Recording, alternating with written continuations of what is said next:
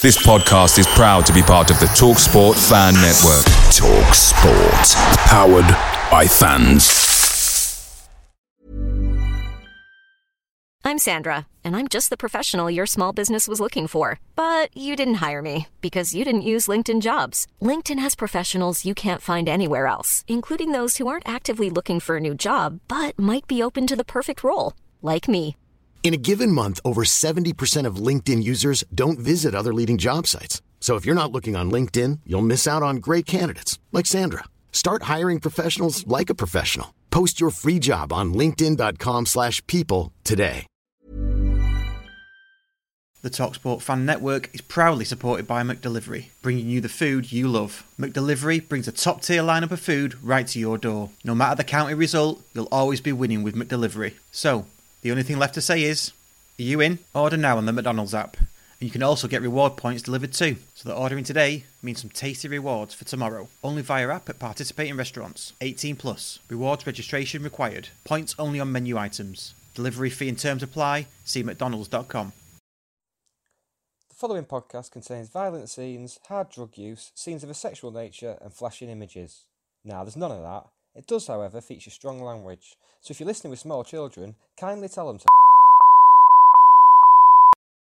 the dickheads.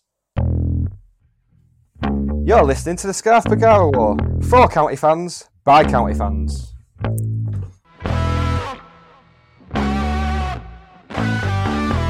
Oh, great flick up by Alan Armstrong. Oh, what a beauty! Oh, what a beauty! I waited all my life for that. What a screamer! An absolute screamer!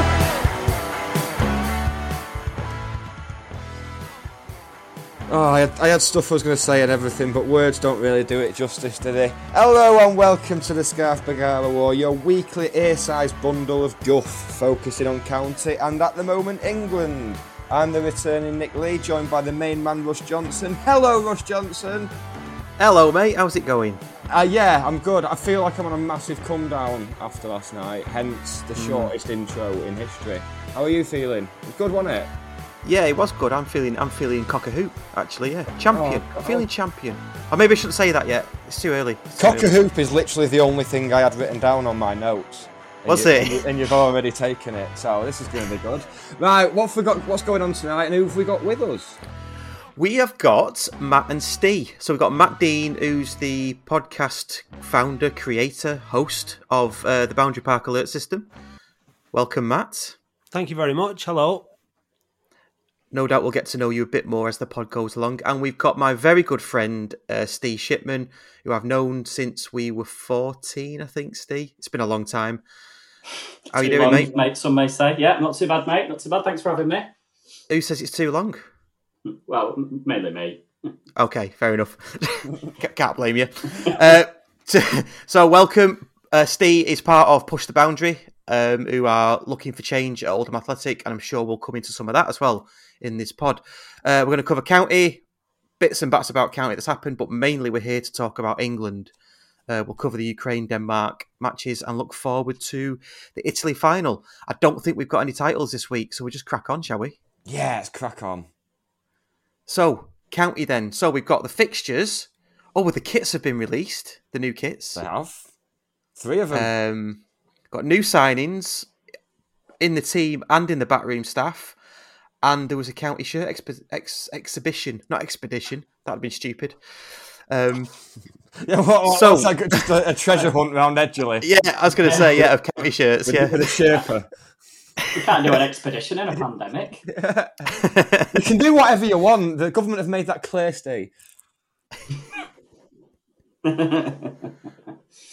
So, the fixtures then. Well, we'll talk about our fixtures and we'll talk about the EFL fixtures as well and how sort of this...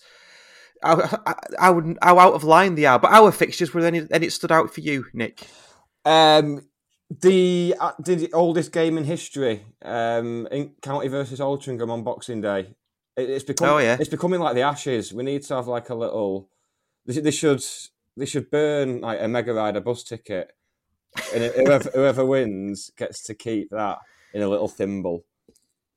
Because as sure as eggs is eggs, County are going to play Altrincham over Boxing Day and New Year. There's no variation now. But that's the way it is now. We're in the National League. There's a lot of Southerners, isn't there? A lot of these Southern sorts. There is, but are you not tired of playing Altrincham? I just want Oldham away or Rochdale away. We all want Oldham or Rochdale away with us, you know. I want to go on a date with Keely Hawes, but she's having none of it. She won't return my calls, so I just have to put up with Altrincham, don't I? We'll be there, mate. This time next year, Rodney, we'll be we'll be going to Oldham and Rochdale away. But for now, I don't. In terms of what it could be over Christmas, I don't mind Altrincham. It's fairly easy to get to. It's a good day out, and they're not like a horrible wanky little club like some other Greater Manchester teams I could mention that are in non-league. That wasn't a dig at Oldham, by the way. For once. Yeah, I forgot to mention actually that Matt and Steve are actually Oldham fans as well. So, they both live in Oldham now as well, which is amazing because had we done this a few months earlier, we couldn't have said that. No, I used to live in Dublin, but I missed the bright lights of the big town. You know what I mean? Can't blame you. Can't blame you at all. Any fixtures for Oldham that stood out for you, lads? Any ones you fancy going, or is it just literally you can't be asked at the moment? Well, I think because the away games that we're looking at, because we're not planning on going to the home games this season because we're planning on boycotting. But the first away game is Bradford, so nice. That's a nice one. Nice, yeah. Yeah, exactly. So I'm really looking forward to that one. That's the big one. Oh, I can't wait till we play Bradford away again. Yeah, it's like fixtures like Newport and Exeter, which are new grounds for me. Which, although it's not like exciting, at least it's somewhere new to go. But and Forest Green as well. So amazing. I hope you like falafel. Yeah, it's funny, isn't it? Because when you go down to that division, you think, oh, the ones that are coming up from the conference, it's another ground. Forest Green away is a bit different. Then you sort of get tired of playing them because it's shit, and you think you should be playing it higher. And then when you go down to the National League like we did, we think, oh, fucking hell, get us out of this league. It's shit. Well, I don't know if you recall us, but our first game in non-league was Forest Green away. Yeah. Did you go? No, I didn't. Because I remember all summer I was like, oh yeah, a new ground, Forest Green away, yeah, non-league, oh this will be good. And then within 5 minutes of getting there and getting off the bus, I was just like, oh. And I wasn't as cosmopolitan as I am now, so the idea of there being no meat there was a serious affront to me. I couldn't hack it. I basically spent 90 minutes moaning about the fact I couldn't get a burger. Whereas now, I think I'd be like, sure, I'll have some hummus. It was for me going down. I don't know how we got onto this. It's probably I think we just fucking love to kick ourselves in the balls, don't we? But when we went down, every single week I thought, oh, it doesn't get any lower than this. You get beat 7-1 by Alfreton, and was it 6-1? It was 6, mate. Don't be silly. 6. Yeah, and then 7-0 away at Grimsby, and you just think, can't get any worse than this. And then you go down again, and then you think, you can't get any worse than this. And then you just Rush All Olympic. Yeah, you get beat by Rush All Olympic and fucking Colwyn Bay. With a 58-year-old Deli Adebola up front. Yeah. So, yeah. Well, I know I said I wasn't really prepared, but I've actually done some research on the fixtures of our promotion rivals. So I'm nothing if not thorough. So Wrexham, I can reveal, will be playing the same 22 teams in a variety of combinations. Notts County will be doing the same, and Dagenham and Redbridge as well. And it's uncanny. Yeah, mental, isn't it? Yeah. It is. Yeah. So by the end of the season, everyone's going to have played the same number of games, which is the very least you can expect from a fair competition. How did it work with? I was going to say because you take that for granted, but how did it work with Dover last year? Didn't? Oh, Dover just do what the fuck they want. Apparently, Dover are just allowed to do what they want, and no one cares. You can just not turn up for half the season and not get relegated. You can just say, all right, come back next year. So I think they've got a deduction. They have, yeah. Okay. Yeah. And all their points were taken off the teams that had earned points against them. So we actually dropped we lost 3 points when they got expunged. From their point, expunged. Yeah, great word. Any excuse to use expunged. But that's what happens, right? In the Football League, barring obviously Bury going bump, and Mac were already down, weren't they? In the National League and the one below, and in every division below that, there's always some shithousery going on. There's always something, a team can't fulfil something, or a team hasn't got this and hasn't got that. Yeah. So you get a team that just isn't interested. Yeah, it's just not professional. They're getting a bit of grief at the moment, aren't they? I think aren't the top people, or have they got a new top guy or something like that? And he's sort of come in and said, "Yeah, we know it's not great." Yeah, they've got another old white guy, so I'm sure change will be afoot. That's what football needed. Yeah, isn't it? yeah. Yeah, I think that's why Dover get away with it, because they have the White Cliffs, which have been protecting our nation from evil across the water for many years now. Well, and, we should make them go and join the Ohi French League, shouldn't we? the Ohi Division 2. Oh, come on. Well, our Mo will get plenty of players lined up for him. French 4th Division is his speciality. So.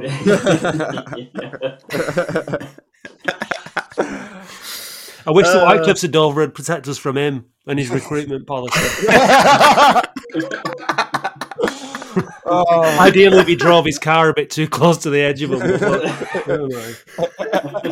Apparently, I'm meeting him on Saturday and he doesn't know who I am, which is apparently a good thing, I think. But, I tend to say things like this about him. It's a good job this isn't on YouTube, isn't it? It is, yeah. This is why I didn't want us to branch out. Exactly why. You should try branching out into the EFL, Russ. 9 minutes 47 we started. We're trying, believe me. I know. We spent 17 million on Paddy Madden. We're fucking trying. 17 million. Apparently, that's what I read on the National League Facebook group. Yeah, it goes up. I'm every sure it'll time. turn out to be a good investment. Don't worry.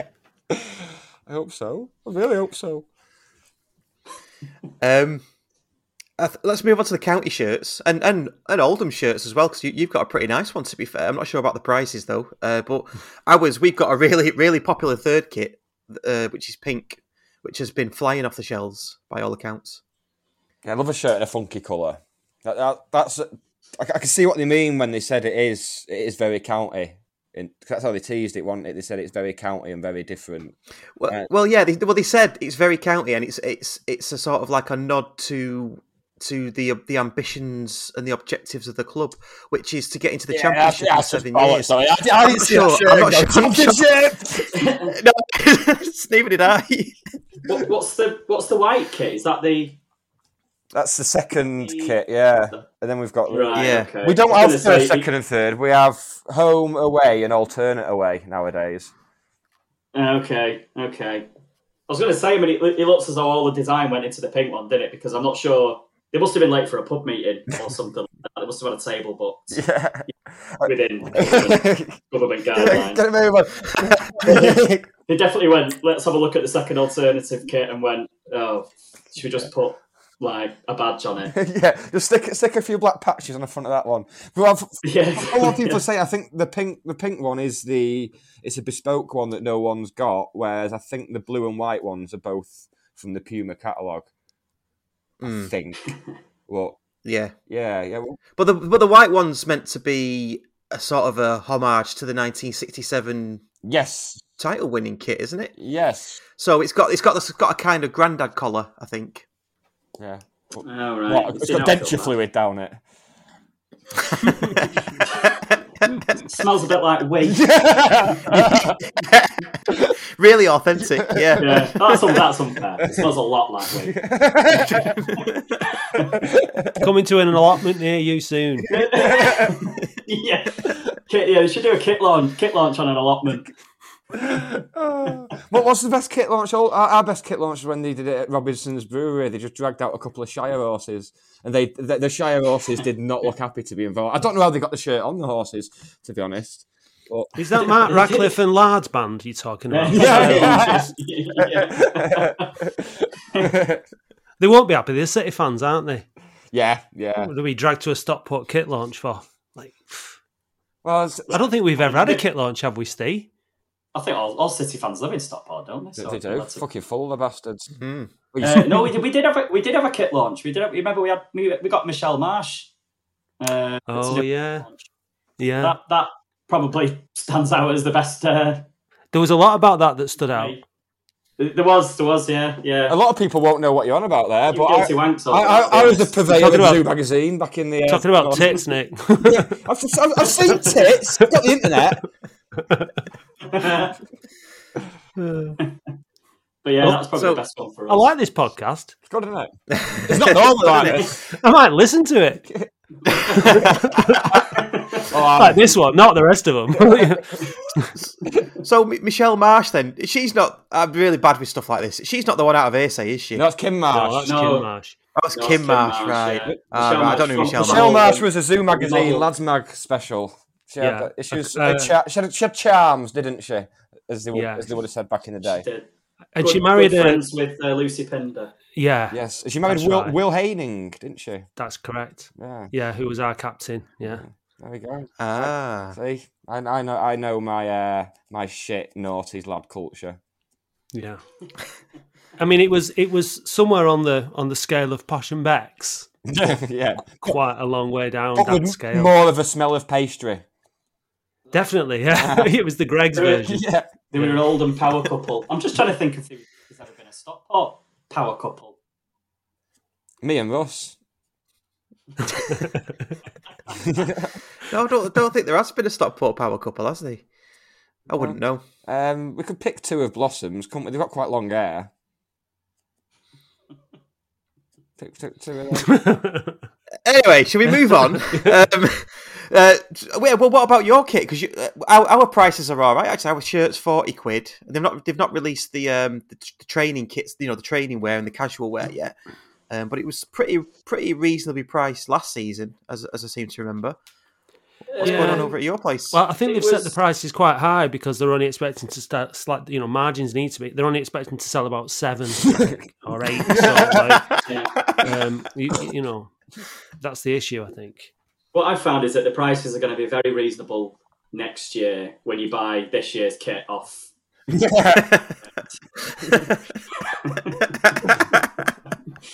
like listening to us like 5 years ago, isn't it, Russ? Yeah, it's funny. Yeah, it's like someone's just like, what's the weird fella from Back to the Future? The weird fella from Back to the Future. He's just coming and taking me back, and we're listening to us all over again. Oh, it's terrible. There was a tracksuit top, so they did the kit launch, and to be fair, it's not a bad kit. It's like iron-on badge, which I'm less than happy about. What's happened to a good old embroidered badge, eh? Yeah, they're more expensive. Yeah, to produce, and it's £45 for the shirt, so they need to max that margin, don't they? So yeah, we've got a new badge as well, haven't we, Steve? We've got a new design. We have got a new badge. Yes, it's very Sheffield Wednesday like. I would probably say Sheffield Wednesday, Tottenham Hotspur like. I'm assuming that's made a lot of people very sad and has led to a lot of confusion, as these things normally do. I think mixed emotions. I think about the badge as there is with most things Latics related at the minute, but I think it's all right. I don't mind it. It's better than the last badge that we had, but not as good as the one before that. That I think is that's always the problem when you're changing regularly. That's always the way, and I kind of feel the same about. We changed ours about this time last year, and I'm not a big fan really. I think it's just a bit too similar to plenty of others. It's very much stale to me. Yeah, but the biggest thing about our new badge that there was a big of an uproar about was it has 1883 twice on it. Yeah, I mean, in the grand scheme, it's not up there with like the children of the Calcutta Railways or obviously, but you put the McGarvey government, but it's bad, yeah. But you would have thought it at the time, wouldn't you? Yeah. It was on the BBC World News at the time. You would have thought. I know that you're a division below us, but I swear to God, if that's the worst thing you've got to worry about, then. Well, exactly, yeah. I know you've been through it. I'm not going to belittle that, but yeah, I think we had they actually released a training top alongside like a tracksuit top, and it was like 70 quid or something. Quite nice, but it's like but it's 70 quid, and it's like the club are like, oh well, Hummel set the prices, and then within a day it had gone down to 60 quid. So I reckon like by the end of the week we'll be quite affordable. Yeah, they were paying you by Monday. Keep this up. Yeah. Go and get your Hummel tracksuit top and get a free tenner. But yeah, still, I don't think we've got a shirt sponsor yet. So that's not great. Ooh. I'm not sure if sponsors, in fact, at this stage. You've not got a shirt sponsor? No, we've not. Yeah. Last season we had a shirt sponsor, and then they pulled out, and then we didn't have a shirt sponsor, and then we got the Community Trust logo splattered on the front of it for the last couple of games.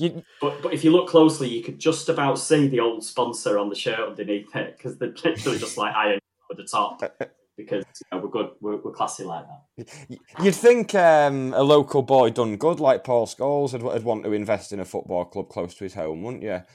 Yeah, I don't think he wants to give any money to those owners, though. No, I don't blame him, to be fair. Yeah, no, he's not the only one. Yeah, but hey. Okay, let's move on to ins and outs. So for County, we've signed a new. Well, I think we've signed both of them. Or were they on freeze? I'm not sure. Nick will tell me because you're the finance person, aren't you, Nick? But anyway, yeah, you're always going on about how much we're spending and getting a bit worried about it. Whereas I'm just like, I'm in. What's the film with Leonardo DiCaprio? Titanic. Wolf of Wall Street. No, you're Titanic. I'm Wolf of Wall Street. If this is Titanic, mate, you're fucking off on that door, aren't you, at the end and not letting me on? That's it. Oh, stop, Nick. We've got a bit of money and we've got a big fucking door. That's what it's going to be. Is that the Stockport County story in movies? Is it in DiCaprio movies? So Titanic, because obviously he sank really, really low. Yeah. And then next thing you Wolf of Wall Street flashing all the cash. That doesn't end too well, though, does it? He's well, I don't know. He's all right, isn't he? He's still got his own yacht and stuff, hasn't he? After he gets out of prison, in real life. Yeah, after he gets out of prison. Yeah, so. He is in times ahead. The thing is, in the course of the film, he is just an irredeemable wanker, which is what we're going to become. Like City. Yes, exactly. That's exactly it. It's like City. Yeah, Salford, and we have to sort of check ourselves not to be dicks. Do you know what I mean? I couldn't before you say something like I couldn't get a ticket in the ballot for the last home game, but there was some guy sat there like the shape of a cartoon apple wearing a Man City shirt. So I saw that. Yeah, I saw that as well. So I saw you all bitching and moaning. What can you do? What can you do? That's a poor. Some people are just simple. Why would you do it? It's quite antagonistic, isn't it? I mean, back in when I first started going football, you'd have been battered. Well, yeah. I mean, I'm not suggesting that that's a good thing, but I mean, things have changed, haven't they? You can do it now. I don't know what kind of stick you got, but well, it's like you look at these people now. Like if you look at Lawrence Fox on Twitter, as I'm sure we all have at some point, and you just think that's what happens when parents aren't allowed to tell the kids you're shit. You're diabolical, you are. I wish I'd never had you. If parents were just allowed to say that to the kids, then we wouldn't get this shit. That's my 2 pence worth, anyway. This is a party political broadcast by the Sky.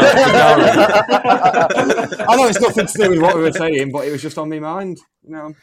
I can't help what's on my mind, can I? I was more annoyed about that shirt and the guy in it than the actual game that day, and we lost 1-0 in the playoff semi-final. Yeah. We deserved to lose, so I wasn't really asked about that. It was the shirt that did me in. Anyway, I don't know if this is if it's a sore subject, but do you think it was a red card in that game? Yeah. Right. Yeah. I think so. Yeah. He studied Elliot Newby's neck. Yeah. I don't see how it can't be. There seems to be this new thing in football where if you tackle sort of from the ground up to the knee, it's a red card. But it's almost different rules apply. It's like, oh yeah, but he had his eyes on the ball. It's like, yeah, but he had his fucking foot in his neck. It shouldn't really matter. And then we'll get on to England later, but last night Harry Maguire got a yellow card for winning a header. Yeah. I don't. When there is a weird decision or something that people get a bit contentious about, I don't even bother having an opinion anymore because I just don't know what I should be thinking. I just don't know what the rules are anymore. I've not got a clue. I mean, we've all kind of got used to offsides being judged pretty well this summer, but when the Premier League starts in August, it's going to be mayhem again. We're the problem. It's quite clear that the problem when it comes to video refereeing is the way the Premier League enforce it. No one else has a problem. No, it's been good over the Euros, hasn't amazing. It? Actually, I've not actually. Couldn't actually pinpoint a bad refereeing performance in the whole tournament until last night. And I think last night it was equally awful for both teams, which we'll get to. Yeah, go with that. Yeah, agree. So let's quickly just touch on the players. So we've signed. Is it Ben Whitfield? From Torquay. From Torquay, so all their fans got a bit salty, didn't they, yesterday about it? And it was very, I didn't want to shag her anyway. Innit? They've all been creeping up his ass for the last 6 months while they've been going for promotion. And now all of a sudden, oh no, he's shit. Well, it did all right for you, you know. Now he's signed for a bigger and better club. That's a more ambitious club as well, I'd say. And we signed a keeper as well who looks like he's just come from WWF wrestling. Yeah, he's huge. Yeah, I'm not telling him he's not playing. I've just got an image of him in little trunks with like things around his arms coming running onto the pitch. So's Russ. Like holding his ear. Like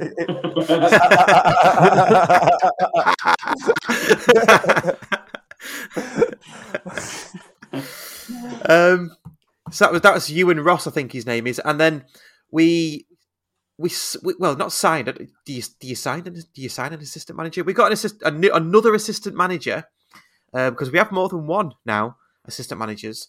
Mark Beard, who was Brighton's under-18 manager, which just says to me we're trying to follow some sort of Brighton model, aren't we? Yeah. Style of play, probably even set up as well. That's what it all starting to sort of say to me. Yeah, it seems. Yeah, It's been a bit of a rejig, hasn't it? Because Dave Conlon's doing his masters, is he? See, this is where it still feels very non-league in that we know the intimate details of the qualifications. One of our coaches is trying to earn. That's where. Yeah, we're still non-league because we know all this. Yeah, but yeah, there's been a bit of a reshuffle, hasn't there? And which is fair enough. Obviously, Rusk's had time to bed in now. He's going to know what he needs. So he wants to obviously bringing in someone that he's worked with before. So more power to him. That's what we want. I think copying the model of a successful football club is not necessarily a bad idea. I mean, our owner has brought in his brother, whose finest football achievement was filling his 1984 Panini soccer album, sticker album, and so I think he used to be with us. I think we had him before. Yeah, we've had people like that. Yeah, people like that. Yeah, so not necessarily a bad move, is it? I bet he didn't even do it properly though. I bet he like stole some stickers off kids or something. There's a warrant out. I bet he didn't even put the stickers in like within the lines. He just stuck. Yeah, but they were wonky and stuff. Yeah, just like what a dick. God, yeah, proper dick. I'm meeting him on Saturday.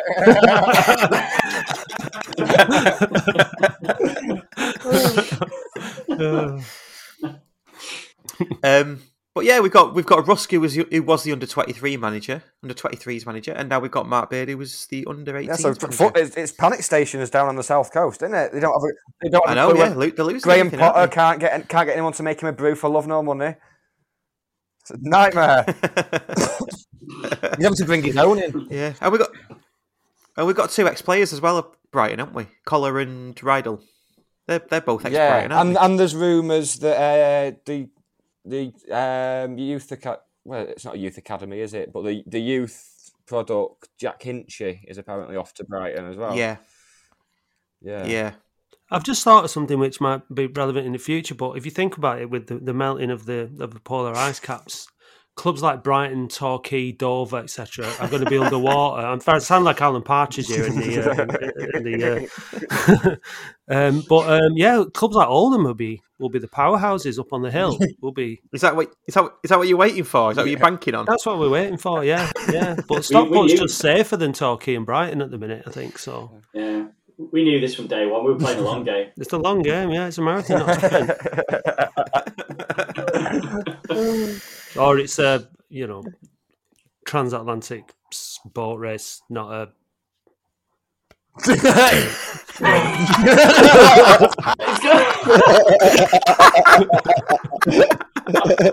that was like he's got a heart like a yeah. All right, moving on. You can keep that one. One for the older crowd. So just before we got onto England, tell us a bit briefly about what's happening at Oldham and what. I mean, you've touched on it a bit while we've been talking, but just generally what's going on and what the problem is. It's just a massive. It's a massive shit. I'm just waiting for the ice caps to melt until we. It's just going to be us and West Brom fighting it out every year. I tell you what we're trying to do. I'm sat in here. I've got the heating on. I've got all the lights on. I'm trying to get through as much electricity as I can. We're trying to contribute as much as possible to the melting of it. We have an anti-environmental policy at Oldham. It's just an absolute disaster, to be honest, and it's disaster after disaster. You've got, like Matt said, you got the owner who's got his sporting director in, who's his brother. You've got substandard players coming. You got people walking away from the club, not renewing season tickets. Just like the communication out of the club is terrible. Fans are finding out important news from within the club, via other means. You've got 80 or 90 staff that have joined and left the club in the last 3 years. It's just an absolute nightmare, to be honest. And I think all we're trying to do is raise as many red flags as we possibly can, keep people engaged for when it does get better. But sometimes it can be a bit like banging your head against the brick. You're pretty much going through what pretty much every I was going to say every club, but every proper club, fans of every proper club kind of go through this at some point, where the owners of your club it's almost as if they're saying like, "Oh, are you drowning? Do you want some more water?" Because it's just one thing after another, and it's just, is this going to fucking end? You know what I mean? It's you keep thinking every low point is the lowest point, and then you just find something new. But it's just frustrating because we're obviously seeing what's happened to you guys and and to Berry and Mac and teams like that, and it's almost like everybody can see what's going to happen except us. Well, that's the weird thing. Like over the last few years, willing to do anything about it. At one point, we were waiting years to get this investment. A line actually said by county fans was, "Well, Oldham have managed to get investment. Why haven't we?" And now you look at how things have gone in the 2 or 3 years since then. It's just fucking hell. It's mad. What we've been trying to do with our podcast, Nick, is we had you guys on. I think it was the 4th episode, and the problem we've got at Oldham is we've got an ineffective club, people running the club, and we've got an ineffective supporters trust. And what we've been trying to do on our podcast is trying to highlight these two things, and we've been trying to be proactive and helpful and bring in examples. We've had people from Leyton Orient, Brentford, Blackpool, yourselves, Portsmouth. Exeter. We've been highlighting what other clubs, other supporters trusts have done well, so that and the type of investment and people they've attracted to the club as a result of having a stronger, well-organised supporters foundation. And our supporters foundation, they don't even listen to the podcast. They don't get involved. We have to drag them on. And it's just, and we can't, the same with the club. The owners just will not listen to Push the Boundary. They will not listen to the supporters. The lads have organised the petitions. 3,000 people have signed it saying, we want you to sell the club. And they're just like, la, la, la, la, la, la, wait for the ice cap to melt, it'll be fine. And it's just, all we want is, we just want these organisations that are supposed to, value us as customers, as fans, as people, to show us some respect and listen, and pay attention, and they don't. And so now we're rolling our sleeves up and we're saying, right, well, this is going to change. We're going to get this sorted out, and that's where we're at. Spot on. Because it's our club. Yeah. So, we went through the same. I think Mark Stott. I think it was the whole discussion phase was 2 years. Yeah, there's a lot of hoops. I think. Yeah, both in terms of the council making him jump through hoops, and I think the previous owners, because to their credit, they made sure it was the right person coming in. Yeah. So once we cleared the decks and got it to stable, through fans movements and through getting rid of shareholders and things like that, I think we got a lot of interest. But the owner, Richard Park, who's still on the board, I think he was determined not to just let it go to anybody because of what had happened in the past. So Mark Stott, with all you think Mark Stott is worth hundreds of millions, he had to jump through loads of hoops with his money, with his ideas, with his plans. And it's 2 years. At any point, he could have just gone, I'll fuck off down to Macclesfield and buy them, or any other club in the area. So I think that's how they knew he was the one. The fact he's willing, he's a busy guy and he's willing to commit the time to getting a deal over the line, as it were. Yeah. And so far, it's been a lot more good than bad, I think. Yeah. Yeah, absolutely. I'd say 9 out of 10 so far in his reign. If I was giving it a mark, I'd say. We get a lot of this, don't we, Steve? Like, oh, well, who's going to buy the club if you want Adbella to walk away? Who's going to pay the bills? And we keep saying, look, it's an attractive proposition. It's Oldham Athletic. We're not, we're not the biggest club in the world, but we're a good buy compared to it. Like, you look at the other clubs in the division and the potential and the fan base and all the rest of it. But there's a lot of work that we have to do to make the club even more attractive to investors, and we have to come together. And it's very we didn't even touch on. Steve didn't even touch on some of the issues around the stadium ownership, the North Stand, and there's other things that we've not even touched on. But yeah, I mean, you have to play the long game, don't you, with it? And you have to have some vision. And that's what we're trying to do. I'm really happy now because there's good people that are getting their heads together, and we're really trying to make a difference, and we will. It's got to that point now where we've let the idiots try over and over again. The apathy has affected us all, but now it's wore off, and it's like we're just gonna have to if we're just gonna have to do it ourselves. We're just going to have to do it. You can definitely see the difference in your outlook, though. From, like you said, me and Russ came on your 4th podcast, and having listened to some of the more recent ones, it definitely seems as though you're getting things together now. You are starting to get people on side now, which is often that's the hardest bit, actually getting people on side. Once you've got that, you've got to start getting the momentum going. Everybody's got a tipping point. I mean, I don't know what it was. Probably exactly the same with you guys as well. I mean. You go you start to sort of drift down through the leagues and things, bad news kind of starts to come out the club on a more regular basis, and everybody's got that point where they go, right, that's enough for me. I think, from in the last sort of 18 months, even in the last 12 months, I think it's just more and more. Now, like, even more people standing up going, you know what, that's, this is not for me anymore. I can't, I've done this all my life, but I can't keep putting money into it. But as I'm sure you guys had as well, you've also got your people who go, I can't do this anymore, and then they go, oh, well, that's a nice kid and he's a decent player that we've signed. I'm now. And it's like, what we're trying to do is deal with the root cause of the problem, not the fact that we're not spending loads of money on players. It's not about that. It's about culture and building for the future, and that isn't what we're doing. Yeah. Happy clappers, I think we call them, don't we? Yeah. Mm-hmm. Yeah. Look at the shiny. Yeah, blind. Yeah. I've said it before on this podcast many times. When I was canvassing for the co-op, I was called a trouble causer on many occasions. You're just causing trouble. What's this co-op? Well, look who's laughing now. Yeah, I'm relishing that now, Russ. My main aim is to be as big a trouble causer as I possibly can be, and to piss off as many of those people as I can, and to shake it up as much as I can. That's my remit now, because that's what's needed. You know, Right, so at that point, we'll just play the start of Anarchy in the UK by the Pistols at that point. yeah. But I mean, the tone of the podcast has always been trying to be as balanced as possible. We'll hear everybody's views. It's like Brian Clough said, come in, what is it? I'll let you have you say what you want, and then we'll agree that I'm right,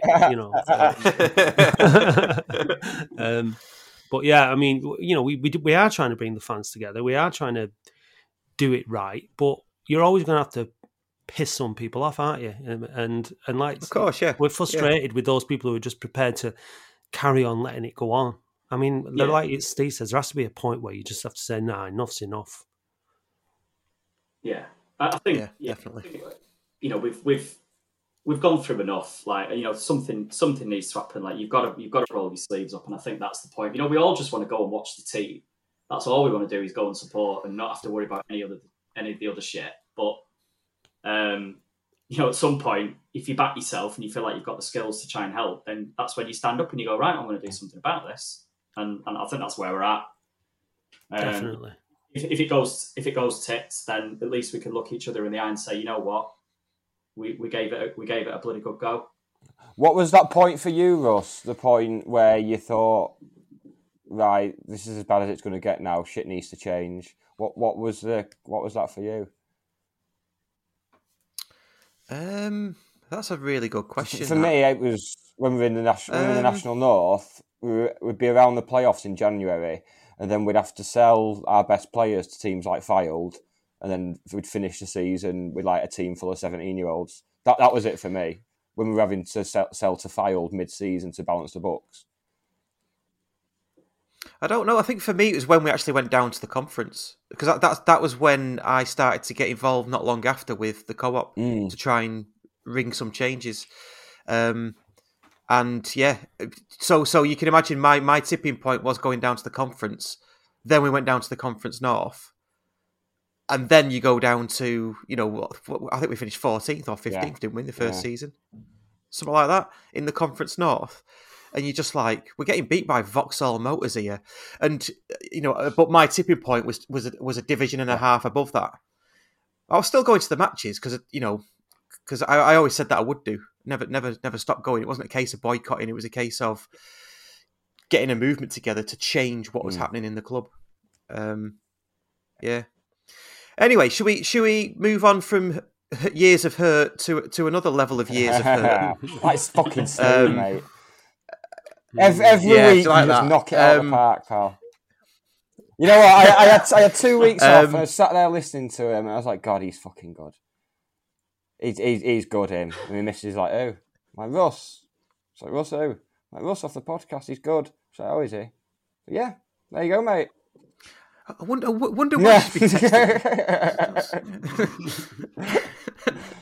texting. So England then, obviously through to the final last night, absolutely fucking brilliant. But I also want to take it back to the Ukraine match, because our last podcast we covered the Germany match. We had Chloe on last week, didn't we? Chloe Beresford from Curve E Calcio. I think I've pronounced that right. She gave me some tips last week. So she was on. She said Italy would beat Spain. She was confident of that, and that came out as true. And we were due to play Ukraine on the Saturday. So, what did we think about the Ukraine match? Apart from that, you Chernobyl knobheads. It was comfortable, wasn't it? Dare I say it? It was very German. I thought it was like watching Germany 15 years ago. Just no fucking about. Functional. And interestingly enough, speaking to Chloe last week, that was her sort of main opinion of this England team was we made Germany look like England of years gone by, because when we played Germany and Muller missed that shot, that's a very England thing to do. But 1-0 down and then go ahead and lose, go on and lose 2-0. So the Ukraine match, I totally agree. It was pretty professional, wasn't it? It was. They were shit though, weren't they? Really, yeah, but, you know what I mean? And they gave up, didn't they? I mean, England did what they needed to do. You're right, but I mean, it wasn't a test, was it? But real. You know what I mean? This seems to be people's main thing. Oh, England haven't played anybody. It's like, well, we tried to swap the 4-0 against Ukraine for a win over France, but they'd gone and got themselves knocked out. So there's not a lot they can do about that. No, it was good. It was like a qualifier, wasn't it? Really, it was like you're playing Ukraine, you expect to turn them over, you expect to probably beat them 3 or 4-0, and we did. And we did it. Yeah, but is it out of the pressure? But we did it within the pressure of a tournament, which was more impressive. Yeah, because in a qualifier, we play most of these teams in qualifiers. We've beat Spain away 3-0 in a qualifier, or in the the Nations League. Yeah. When it comes to a tournament for England, it's just different, isn't it? Yeah. So the fact that we ease past them at 4-0, I expect that whenever we play them, because it was a tournament, there is added pressure. Yeah, and this is where you've got to give credit to Southgate in it for the way that he has, and the FA as well, because we support clubs that have really struggled, and long term planning has been something that hasn't been really involved in our pasts, and England struggled for a long time, and the FA have put it together with St George's Park and the youth system and the under-21s, under-17s and all this kind of stuff, and Southgate managing at those levels and then coming through. It's been a long time coming, hasn't it? And it's working, isn't it? It's working. And it's and just it's a start as well, because a big criticism of Southgate was that he wouldn't get any big club management jobs. Well, neither would the fella who's leaving the Germany job, but look at the last 15 years that he's given him. And I can see Southgate doing that and being in that job for the next 10, 15 years, to be honest. I think it's a perfect job for him. Yeah. Yeah, I agree. I think international management and club management are totally different, aren't they? The way that, you don't train with players every day. You see them, you get them together for a few days, every couple of months. I think what Southgate seems to have done really well, which he's reignited a bit of passion in playing for your country, and it's almost like it's instilled in him like what it means to play for your country, because you see it means a lot to them, and you've got these kids there that for so long I've just thought, they don't care, like, why, if they don't care, why should I care? But these kids coming through are not burdened with that the shine that we've had to go through. But they almost, however many years, they almost become superstars for England before they become superstars for their clubs, though, don't they? As well, it's like rather than this is the strategy which has been really impressive. It's like international football will always go on. England are always going to need really good footballers, and there's going to need to be this production line of managers and footballers. But it's like in the past, it was like, well, wait till they become a big star at United, Chelsea, Liverpool, whatever, and then put them in the England team.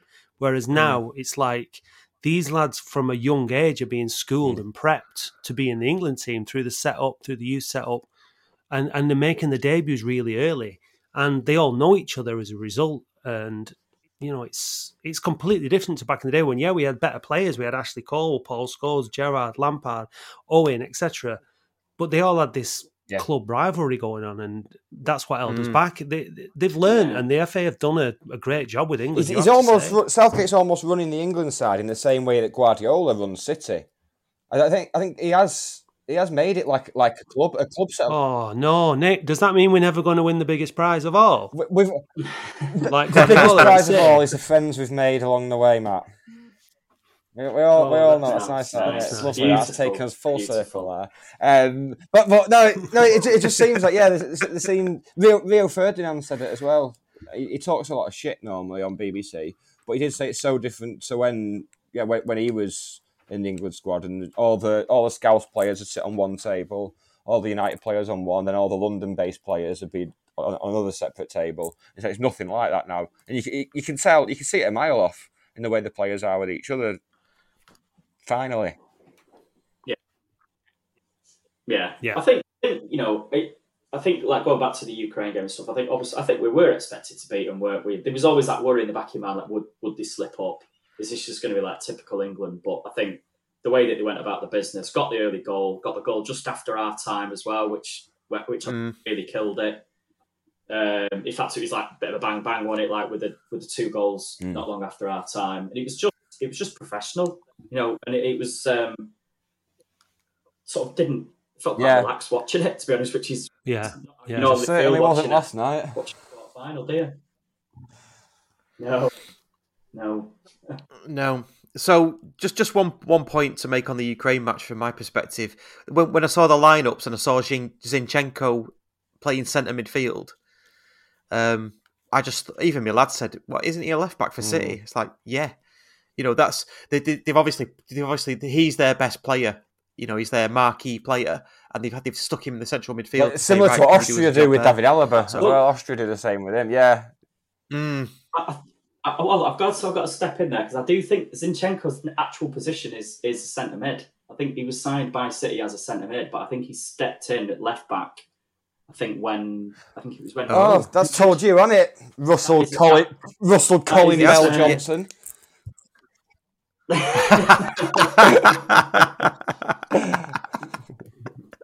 So I think someone needs to have a word with Pep. I think he actually looks not too shabby in centre mid because he's a left back, isn't he?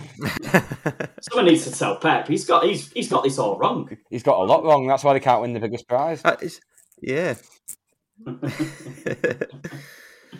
All right, well, that's put me right. I thought he was a left back, and I raised my eyebrow, and I was confident of the win because I thought I could see they were trying to play the best players in positions that would have an effect, most effect for them on the pitch. But yeah, you're doing what I used to do when I was watching Latics years ago, where you'd think, "Oh, we've got this in the bag today," and then you'd feel really confident, and then about 5 minutes before kick-off, someone would go, "Yeah, 5," and you.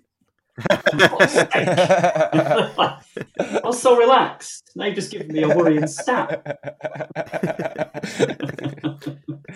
This is the thing about being an England fan, though, isn't it? Like being who do you support? You meet someone on holiday. Oh, I support Oldham in England or Stockport in England or whatever, and they're like, oh, unlucky. And it's like, I know. It's like I'm destined to never have any football success. Like I saw Oldham win the league in 1991 in the second division title, and that's it. I haven't seen anything else since then. I've seen England get to a couple of semi-finals and stuff, and the heartbreak there. Oldham have got to playoffs twice in League One and got relegated a few times, and so you kind of pin all your hopes on England winning something, and it's like it's so like when these things come round, it's like it's not just all the expectation of England that's building up inside you. It's just the expectation and desire to see a football team you support actually win something once in your bleeding life. You know what I mean? It's just, and that's why it's a heartbreak. So like for me, like talking about the Denmark game, when we won, the feeling for me was just relief. I just felt relieved that we got to the final, and now it's kind of like, well, I'm not going to get too excited because I don't want my heart breaking again. And if we win, God only knows what I'm going to do, how I'm going to react, because that will be just like 30 years for me of pent-up frustration coming out in one big, massive celebration. So it was huge to get that win last night, and I didn't care how we got it. The dodgy penalty, was it a penalty? Wasn't it a penalty? Sterling did absolutely magnificently to win that penalty, and he got better really as the game went on for 2 hours. And his extra time went on, he just got better, like a proper world class player. Yeah. He just kept getting better. Yeah, it was quicker and more direct. Anything like it. It's like he's truly arrived on the world scene. If Guardiola's thinking about selling him, I bet he's changed his mind now, because that was quite sticking on that right hand side. Oh my word. But that thing you just said about Oldham and not winning anything, it definitely does feel like Oldham fans are going through a death by 1,000 cuts, because you've absolutely had nothing. I know we've gone down to the National League North, but we won the fucking division. We got promoted through a playoff final in League Two. Do you know what I mean? We've been promoted, and that kind of thing. So this generation have had success, haven't they? It does, yeah. Yeah. But I've got to like wholeheartedly agree with you on what you said about England. I was the same last night. It was more relief for me, and the Sunday I'm totally pretty relaxed about it, because I know it's further than we've ever been, and all I can really think to is we've got to a final now. All the players of generations before us, before this, obviously up to 1966, have never got that far. So we've got kids who have seen us go that far now, and players coming through who are going to learn from players who have got that far. So it just steps us up one more rung of the ladder, if you like, onto the same rung as Germany and Spain and France. That's even if we don't win. I think even if we don't win on Sunday, we've got more chance of getting into more finals now. Well, I think already we've made ourselves one of the elite nations in the world now, football wise. Now we've got put ourselves up there. We've put that top table now for me. And yeah, like Greece did when they stamped their authority on world football a number of years ago. But it's different, and you know it's different. Yeah, you know. Like, bringing that shit. Dave Long's off this week. I thought we'd have 1 week without Devil's Bastard Advocate. I'm wearing a t-shirt what says Devil's Bastard Advocate on it. So. You're completely right though, Russ, about the performance doesn't matter now. It's just about getting over. That's what's annoyed me the most about people's reaction to the performance. Going about how we're playing. So it doesn't matter. It's an opinion formed by people who've watched like a 5-minute montage on YouTube with an awful drum and bass soundtrack of Man City's best goals. And they don't realise that there's defending to be done in between them all. They just think City are just constantly throwing 8 players forward with these overlapping runs and everything. They don't realise that even teams like Man City have to defend. I tell you what, though, last night when, like you said, Russ, Nick, about Sterling, Kane as well, like was absolutely amazing last night. His all-round general play, some of the balls he played in, he was just fantastic. And we've got to that like business end of the tournament now, and I feel that the big players are coming into their best. Yeah, it's anyone's on. It's anyone's on Sunday. We effectively played really without Kane in the group stage, but if that's the price to pay for what we're getting from him now, then I'll take that. Yeah, it's fine. Absolutely fine. Definitely. Something changed in him, didn't it? Because he looked sluggish. He looked tired. He looked like he was trying, but he wasn't able to do what he wanted to do. And I wonder if he was affected by the Ericsson thing. And now he looks like a different player. Because he's big mates, weren't they, at Tottenham and everything? And I think it wasn't England's first game a day or two after that. So it's going to play on your mind, surely. Yeah. Something's changed anyway for the better, and it's great to see. I think what's impressed me like about us through the tournament as well is just how Southgate. I think probably every single lineup when it's been announced, I've thought I'm not sure about that. Like and I think he's got it right. He's like tactically, he's just got it right every single time. I think the only time it didn't was against Scotland when he probably could have made different subs in order to get us over the line, and he didn't. But other than that, it's been like his tactics have been immaculate. Like in the Croatia game, we closed Modric down, which is exactly what we needed to do. The Germany game, we were just efficient. We got better as the game went on. The substitutions were the right ones. It was the same last night. Like I think he got the subs right, moving Sterling over to the right.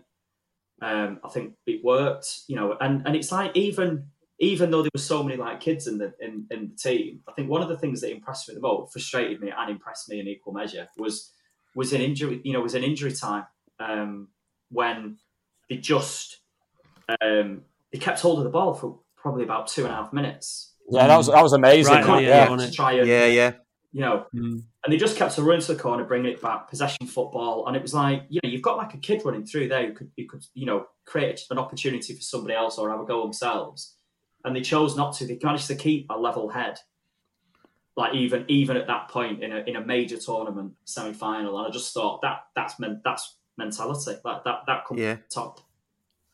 It's what I think it's kind of what Croatia did to us. Because am I right in thinking that the events were a complete reverse of the Croatia match in the World Cup? We scored a free kick in the first half. Yeah. They equalised, and then they won in the yes. That's very good. Yeah. So, and that to me, I mean, obviously it's not planned for that, but that to me, Southgate learning and preparing the team to be ready for these scenarios again. Yeah, and he got it right again. He got it right with his substitutions in terms of leaving them till later on in the game, didn't he? Because the Danes were sort of getting a bit desperate and throwing players on a bit earlier and stuff, and Southgate held off. So by the time extra time came, we looked fresh. We had energy. We were still covering the ground. And like you said, Nick, Sterling just got stronger and faster as he went on. Declan Rice was immense yesterday. The ground he covered and the energy levels in him. And then he took him off and brought Henderson on. It's just a great substitution. It's just a great... He can just bring on quality for quality, the right person for the right position. And I mean, it's really exciting because we really, really have a chance on Sunday to win the Euros. Like we've gone up against the team that probably have looked the best team in the tournament, the most exciting team in the tournament. And I don't fear them. I think we can beat them. They have looked exciting, Italy, and let's move on to the game on Sunday. They have looked exciting, but they've also looked I don't want to say wobbly, but not as controlled and as structured as we have at the back. There's goals to be had with that back. If we can get Chiellini and Bonucci to come out and drag them out of there, I think there's loads to be had because we are getting down. Yeah. We're getting wide, aren't we? We're getting crosses. The pace we've got. For all the talk of oh God, it's Italy, and I know it strikes a bit of fear when you've done it. There's a lot. I think it's a very romantic game, isn't it? England-Italy.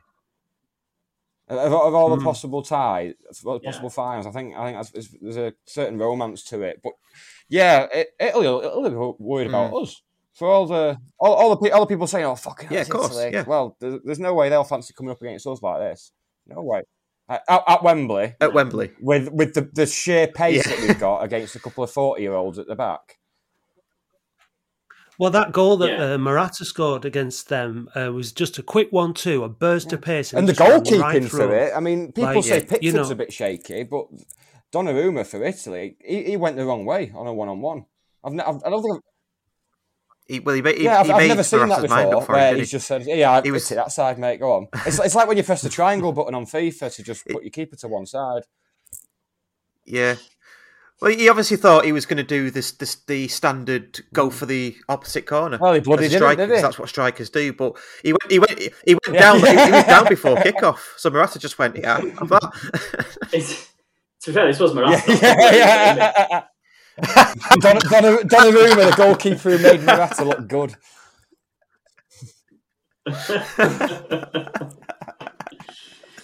He has made some good saves as well, though, in fairness to him. He has made some good saves. He made a great save in that game, got down really low and tipped it around the post. But he's got shit, babe. I'm speaking from experience, especially during the lockdown, but his beard he's an absolute shocker. It's like De Gea. Like standards, it's really bad. It's like someone's just gone in and picked up a load of hair. got a bit of prick stick and just shoved it on. Oh, what is it? Monkey face. Google that one, kids. Google that one. Make sure your mum's not looking. Or your missus doesn't see your search history. I'm definitely going to do it now. Yeah, do it. And then we'll just hear Matt laughing in the background in a minute. Well, yeah. Is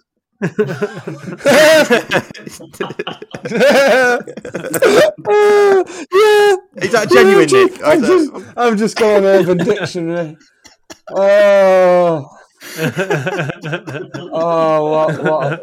what a day! What a day! Hannah, get the scissors.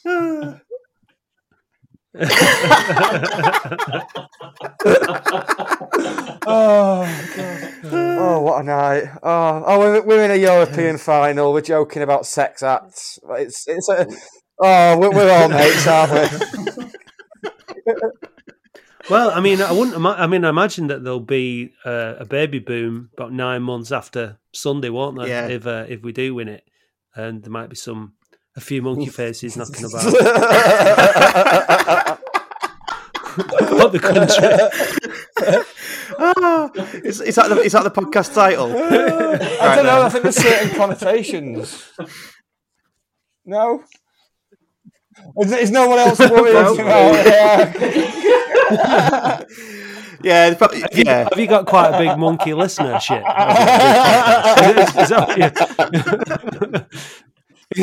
Is it? Does it go out live at Chester Zoo every So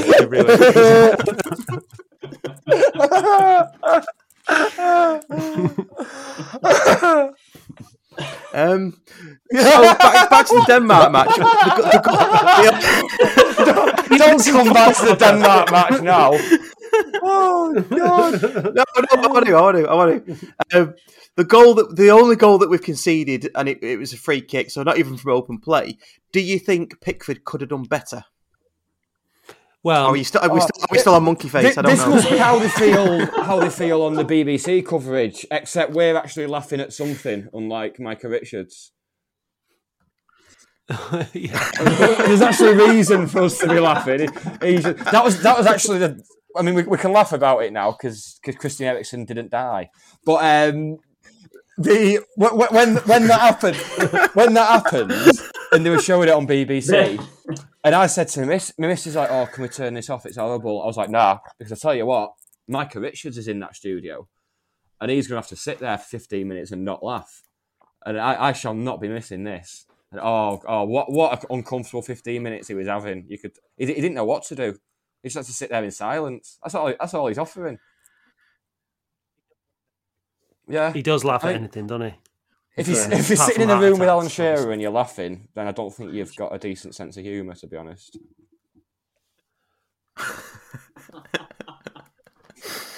How do we feel about the what's been our highs and lows of the coverage on both channels? Oh. Well, I started watching it in Ireland because I've just moved back from Dublin, so I watched it on RTE. Which is not. I hate the adverts on ITV. There's too many of them.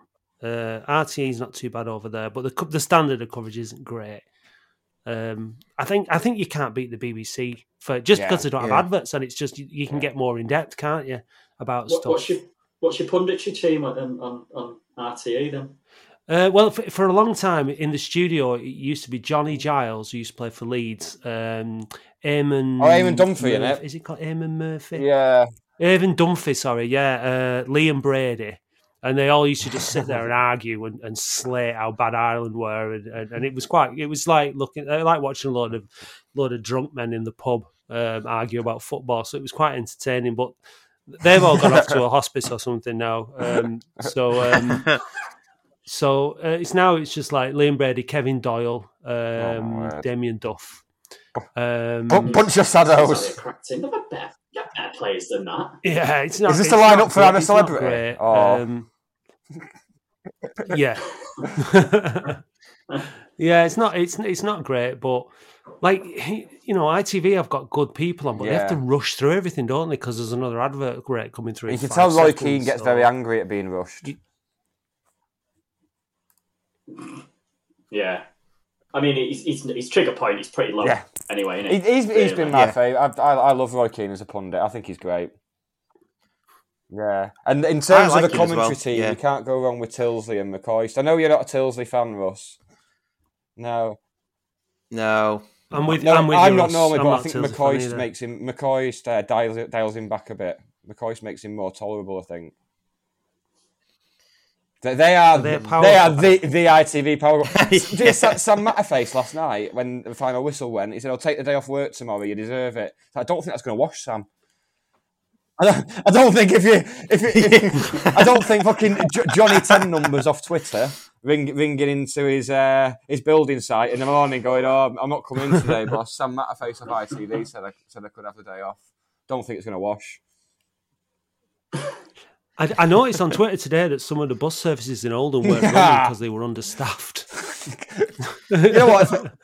So I don't know if they arrived in work and they get breath tested or something, or they just didn't bother showing up. But breath tested, they're all at the South Pole. There's no booze on your breath. You can't drive.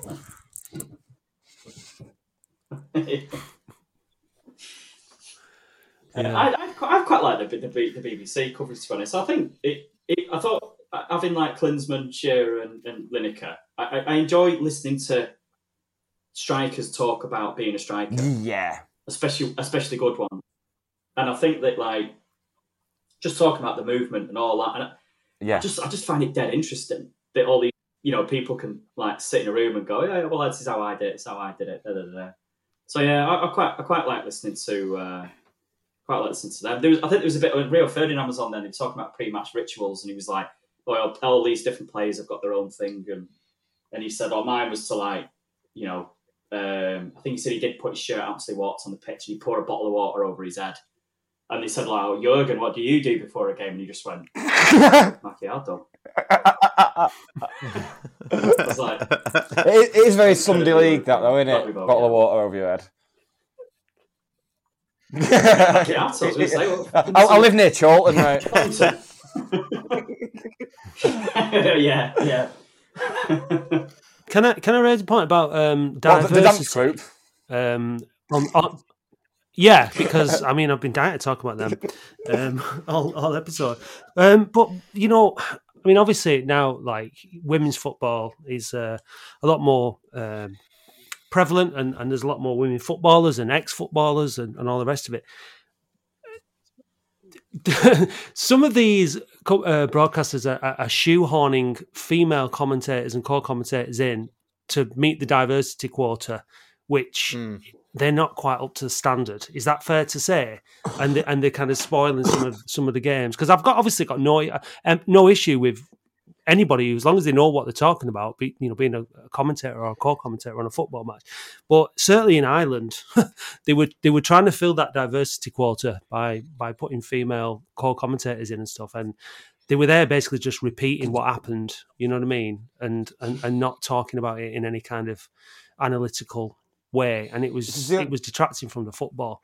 So it can be. There's obviously men that go on and aren't any good. Danny Murphy, they're the best people in for the job, isn't it? Do you not like Danny Murphy? Lee Dixon is a big useless sack of doubt. Oh my god, it really is. That was over one of the biggest moments in English football, and then it just he's fucking commentating on now. He's very grumpy. He just sounds depressed, doesn't he? Yeah. When he's doing it. But yeah, you've got to get the right people in. Whether they, was it Emma Hayes, the England manager? Emma Hayes. She was absolutely brilliant. I think her and Alex Scott are the best two on at the moment for me. Across all of football, television. I think it's patronising to just put in. Oh, we need to get a woman on, get her in. Yeah, you know what I mean. It's patronising to everybody. It's like, just get good people in who are good at what they do. It don't matter. Yeah, which makes you wonder what Jermaine Genius is doing. I know, but yeah, there's people that are getting away with murder, aren't there? That shouldn't really be on there, but they are for whatever reason. I think it's just a sign of where the women's game is at, and the women's game is getting better every season. They're getting better players. They're getting players coming from abroad and all that, from the US even. So it's just a sign of that. So the women that they've got commentating, I agree that the two best are Alex Scott and Emma Hayes. Emma Hayes, when she was on there commentating, I don't know what match it was, she just sounded like she'd been doing it for years. Yeah. And she knew exactly what she was talking about. She did the not so much. Denmark-Belgium game, I think it was, that she did. Was it? Yeah. Yeah, and it was she was spot on. She saw loads, but this is the thing: she saw stuff in the game that you didn't see and that you weren't looking for, and she pointed it out to you, and you were like, "All right, yeah, that's great." Yeah. That's what you want. I mean, it's sort of Gary Neville levels, isn't it? You look at Level Neville. Oh, was that Neville Neville? but Lee Dixon last night. Lee Dixon was Sam Matterface as well. I usually put them all on mute, to be honest, unless it's that Darren Fletcher. Quite like him on BT. But yeah, but Emma Hayes, Lee Dixon, he's just fucking useless. Ali McCoist is slightly better. Danny Murphy, you might as well. Steve McManaman, I just switch you off. Well, there's no fucking point. Can I make a suggestion? For the final, if I put it on mute and then I just ring you, Russ and Nick? Will you do the commentary for us? Because that'd be pretty good. Do that instead. Yeah. Do you know what? Last year, all the games were streamed at County, and there was a guy from the North East who supports County, And he did the live for stream the away ones, wasn't it? Where we had no commentary. Yeah, and he was good. For the away I like the ones, Geordie accent. Anyway, it's very relaxing as long as it's not punching a police horse. So yeah. And, you want Emma Hayes? Anyway, on the same night that Emma Hayes provided the fantastic insight on the Belgium game, I think it was the same day when Spain played, and it was on BBC, and Danny Murphy said, "Azpilicueta's a good player." It's like, fucking hell, Danny. Really? What is it? His 10 years in the Premier League and winning every trophy that's giving you that idea? Christ. He's probably like practicing his name all night. Which is a lot more than Jermaine Genius bothers to do. Jermaine Genius doesn't bother to memorise the names of any opposition players. And he's probably going to be on the BBC commentary on Sunday night for the final, I'd imagine. Is it? Oh, don't say that. Danny Murphy's got that kind of tone like Michael Owen, though, hasn't he? Just that kind of drawl, which is just like... Even you were saying something interesting, you wouldn't notice. Well, there was a game on BBC last week where they had Danny Murphy on, and I thought, what I'll do, because on the iPlayer you can put the 5 Live commentary on. I thought, well, it's got to be better than Danny Murphy, so I switched to the 5 Live commentary, and it was Martin Keown, and you just saying out of the frying pan. Yeah. So he's the actual football, then. He's got a bit of a dodgy beard as well. I don't want to drag the conversation back to monkey. Yeah, you know, all roads lead to. There's people listening to this going, "You lads have it's very rich coming from you lads waffling shite like this about football, criticising all these illustrious players." We should. Oh, sorry, it's not the podcast. Got confused for a minute there. Next week, we'll be joined by Michelle Marsh.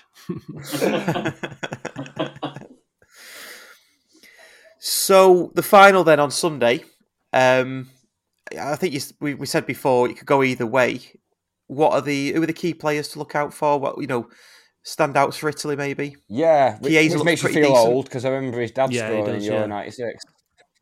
But the first I was like, he's getting on a bit, isn't it? And yeah. Oh, shame, innit? Have we got any... sorry, this takes a while. Have we got any... Who's our lads of dads, if you like? Why is we not got, like, Ben Shearer up front for England and stuff like that? Are they too young, or what's the crack? Why haven't where's Wayne Linney? I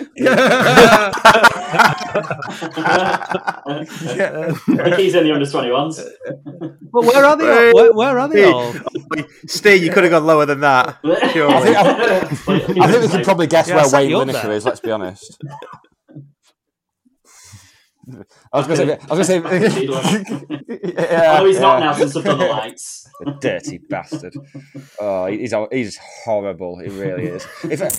Gary Lineker must wake up every morning and just look at his phone to see if he's had a call to say his brother's died in some surfing accident or something.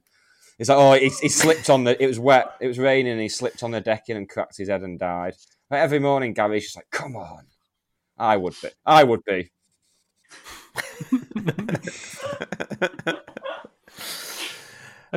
So yeah, Enrique Chiesa. Not Enrico, yeah. His dad, isn't it? Is it Federico Chiesa? Yeah, Federico. So this is what I have to do. I have to hold on to Nick like a kite every episode. Like a weird looking kite, some weird looking kite that you won't let your kids touch. like a massive fax of Klopp as the fucking thing going. Just I don't know if you're thinking about any new merch for your podcast, but a Nick kite would be a really good piece of merch with his face on it. I'd buy one. So yeah, for the third time, Federico Chiesa. Yeah, he's all right, isn't he? He's all right, isn't he? Yeah. Who else? I think maybe Locatelli. I think he's probably. Yeah, but he's not. As you say in Oldham, he's not catching though, is he? No, he's in. I think he's looked impressive when he's come on, but he's not catching every game, is he? But You got Immobile as well, haven't you? Cue jokes about him being immobile. Which one is it who looks like the bastard son of Rio Ferdinand and Roberto Baggio? That might be De Rossi, actually. What's he called? No, it's not De Rossi. Not De Rossi. Verratti. What's he called? Verratti. Who? No, it's not him either. But there's one of them who looks like if you Photoshop those two faces together, that's what it looks like. I think it's Insigne. Is it not Insigne? Insignia, wasn't that new Insignia? That's There's Vauxhall, an isn't it? aftershave on it.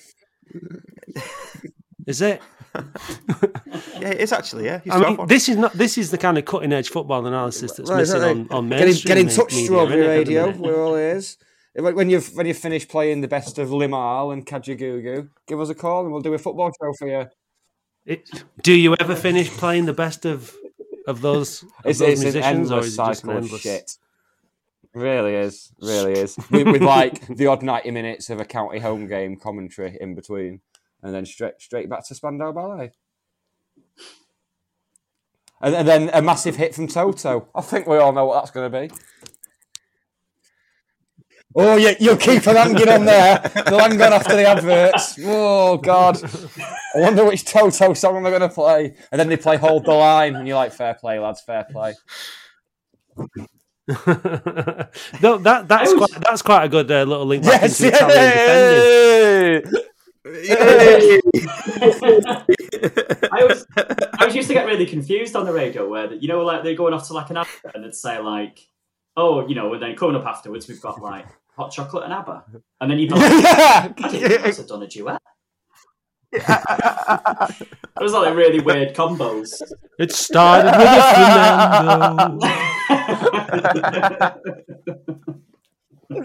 flamenco. Mashing it up.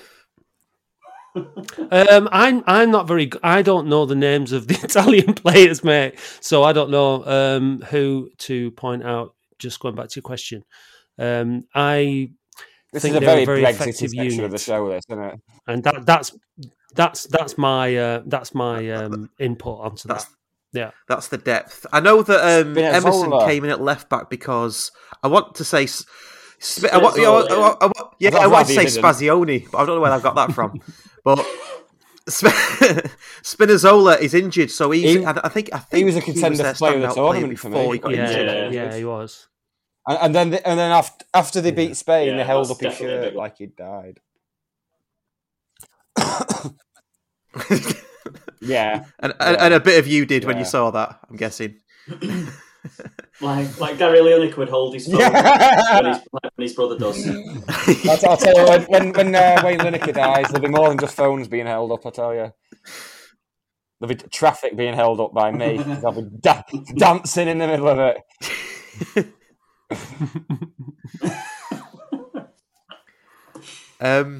So yeah, if we go through the Italian team, there's a few really that stand out. I mean, they've got a really good team. With Insigne, I think that's who you're referring to before. Immobile, Chiesa, Jorginho obviously plays for Chelsea. Verratti, Barella.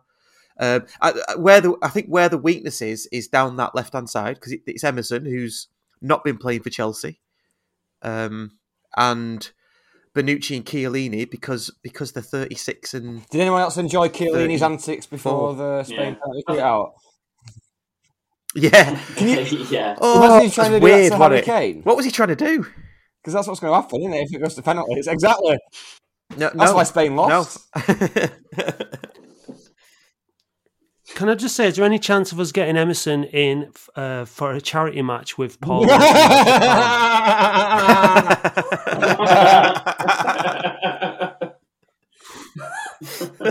Pop pickers.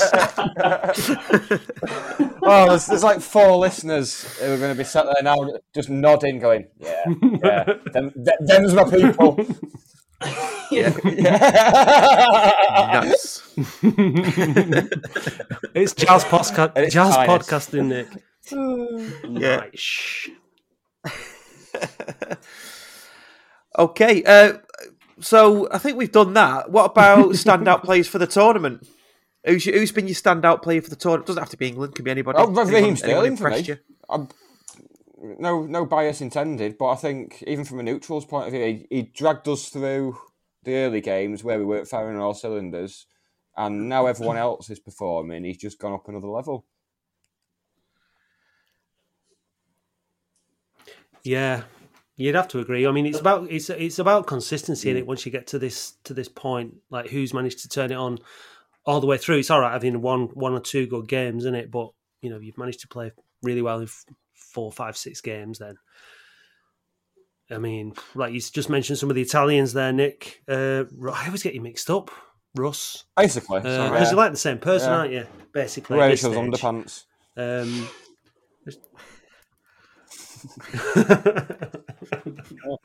It goes off quite quickly. I just wish that Russ had watched it. Yeah. It's really awkward.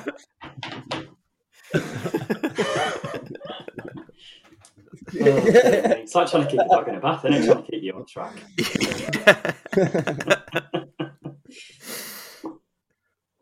Yeah. You were saying, Matt, about something.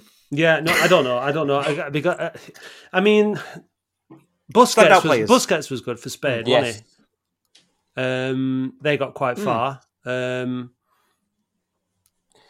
Olmo was pretty good for Spain, wasn't he? For the first time in ages, I didn't know who half the people. That Spain squad could have just been regens of Football Manager, as far as I'm concerned. Yeah. I said exactly the same thing to me, missus. They just look like regens, don't they? It's weird seeing a Spain team like that where Busquets and Jordi Alba are really the only ones you know. Pedri, who was that young man, that 18-year-old? And he's with Barcelona, Pedri. very desperate for money, and he's got a €70 million release clause. So if clubs aren't knocking Barcelona's door down for him right now, I don't know what's going on. He was absolutely quality. Is he going to end up I in county, don't know if he'll Nick? link up with Madden and Reed, to be honest. I don't know. I think smashing that 17 million too transfer similar to John record Rooney. that you've spent on. Yeah, we'll pass.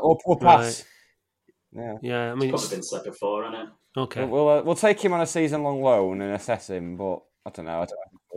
Yeah, exactly. It'd be good for him, that, wouldn't it? It's like, yeah. And option to good buy. for the climate, isn't it? He'll experience a different footballing climate. So when he does have to do it on a rainy night at Stoke, he'll be all right. When you said it was good for the climate, then I thought you said when he signed for us, he'd bring the sunshine with him. It'd be good for the climate if he signs for us. Everywhere you go, you always take the weather with you. He's brought his own. I'll tell you what, if he did sign him, then it'd be a crowded house, wouldn't it? He's brought his own personal beach. Oh, no, that's Depeche Mode, isn't it? Personal beach. Personal Jesus. Oh god! Nice. Oh, this podcast is just peaked. It's all downhill from here, which is weird considering what we've covered tonight. I can just imagine. I was going to say, I can imagine the comments on it, just people going, I listened to this episode of the Scarf Bagara podcast, and it did not do. Well, people don't tend to review it. I think they just listen to it and sit there bewildered until the next one comes out. All right, I'll tell you what. When we promote this, I'll put it on the older match. Johnny, good lad. Numbers. Standout players for you, Steve? Anyone? I think. To be honest, after having probably not the most impressive season, I think seeing De Bruyne, we just showed his class. I think for Belgium. Thought Lukaku was really good as well. I mean, like the guy from the Czech Republic, is it Schick? Is it Schick? Yeah. Yeah, I thought. If I'm honest, I've not really heard of him prior to the tournament, and obviously announced himself for that goal against Scotland, didn't he? But yeah, he looked good. And I think, to be honest, I've the Italy games that I've watched, hope it's not an omen for Sunday, but Chiesa he's really impressed me. I just think he's got everything that you need as a striker. You know, he's strong, he's decent in the air, like he's got a good touch. I did wonder when he broke through whether it was just going to be a case of he's got a bit of a gig because of his dad. But he's no Jordi Cruyff, is he? He's more Kasper Schmeichel than Jordi Cruyff. Put it that way. Yeah. But I think Sterling has been. I've always been a bit of a critic of Sterling. I think I know he's. I probably sound like my dad here, but if he's not scoring goals, what's he doing? But he, I think this tournament he's produced. I think he's taken it up a notch again after not having a great domestic season. He's probably had a bit of criticism. Maguire's been the same for me as well. Maguire's one who's been criticised a lot for his club form this season, but it just goes to show how good Maguire is when he's got one of the best defences in Europe with him, rather than fucking Lindelof and De Gea, and with Fred and Pogba losing the ball in front of him. He's made a difference since he came back in. Definitely, I think when you look across the England team, and Steve, that was like verging on actual analysis. Fair play. That was actually pretty good, in fairness. But the England team has had a lot of like unsung heroes. I think like John Stones has been brilliant. Kyle Walker's he had a bit of a dodgy start. He's been brilliant. I think like Declan Rice has been, in terms of like unsung heroes and just literally doing all the dirty stuff, just running around, marking people, filling space, winning the ball. Like he's done brilliantly. So I think the England team has been full of really, really good performances, but not necessarily the kind of performances that stand out, and probably the kind of performances you don't notice in other teams because you don't know who you're watching. But you know what I mean, like because it's England, you notice them. So I think there's been some really good performances throughout the tournament from England, individuals. Yeah, definitely. Okay, let's wrap it up because we're getting on for an hour and a half. Score predictions then for Sunday, Nick. 0-0 after 90 minutes, 0-0 after extra time. Football to be the winner. Fuck off, Nick. Honestly, I think 2-1 England. I don't know if it'd be normal time or extra time. I'm hoping normal time, but I do think 2-1 England. I think, yeah. I think we might have to come from behind again, though, possibly. Okay, Matt. Okay. I mean, honestly, I was going to say 2-1 to England before he did, but I think. I mean, finals can be very cagey, can't they? Because it's the final. So we've not let a goal in open play. So can the Italians break us down in open play? We've scored in every game apart from the Scotland game. It's really hard to call. It's like,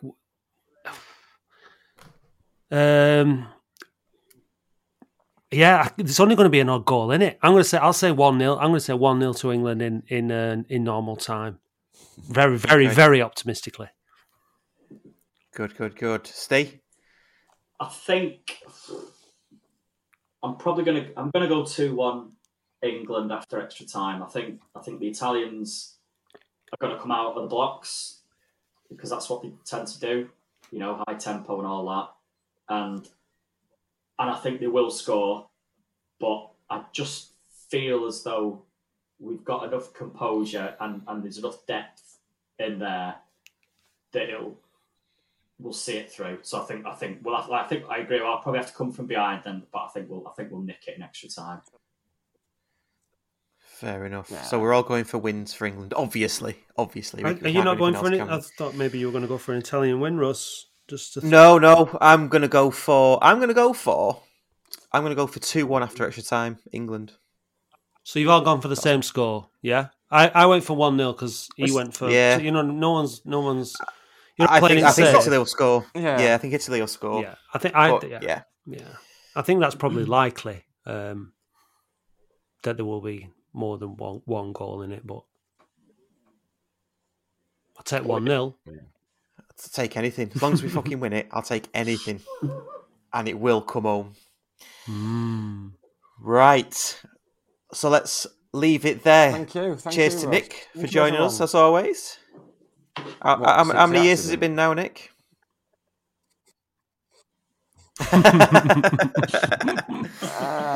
No, since we've been doing this. Coming on, that's what you call it, is it? Coming on. These two chumps have come on. Hey, stop it. It's a monkey face. Any excuse. Oh, sorry, I thought you said chimps.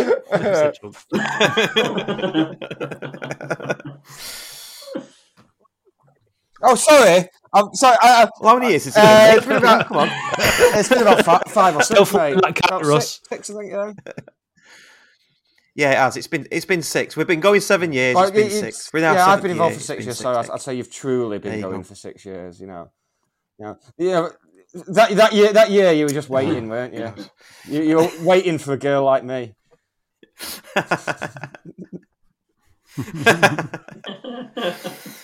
A massive thank you to Steve Shipman for coming on. Cheers, Steve, mate. Yeah, thanks for having me, pal. No problem. And Matt, big thanks to you as well for coming on. It's been an absolute pleasure. I really enjoyed it. Thank you very much for having me. No problem. And good luck with the podcast and everything you guys do with Oldham. I'll be listening every week to your podcast anyway, so really hope it goes well for you. Just to remind everybody, you can get this content on the Fan Hub app. If you haven't got that, download it. Choose Stockport County as your team. If you're an Oldham fan listening, Oldham run it, and it is the Boundary Park alert system. Get it installed and choose Oldham. We get royalties kind of for you listening to us via that app, and it's a bit of an app that's kicking off. So get it installed. And Dave's blog is still available in the Fan Hub app as well. You can get that through there, or you can go to our website, allthew's.scarfagaraward.co.uk. And I think that's it. Cheerio. So everybody say cheerio. Cheerio. Cheerio. Bye.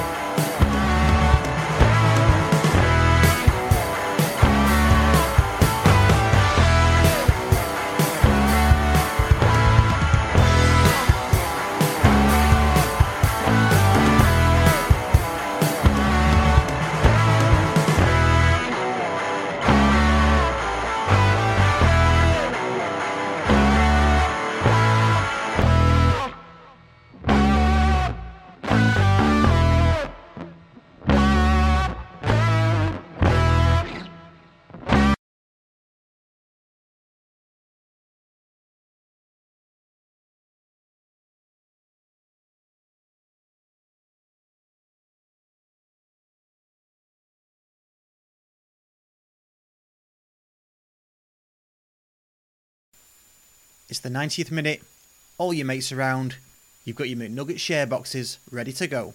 Your mates already got booked for double dipping, and you steal the last nugget, snatching all 3 points. Perfect. Order McDelivery now on the McDonald's app. You in? At participating restaurants. 18 plus, serving times, delivery fee and terms apply. See mcdonalds.com.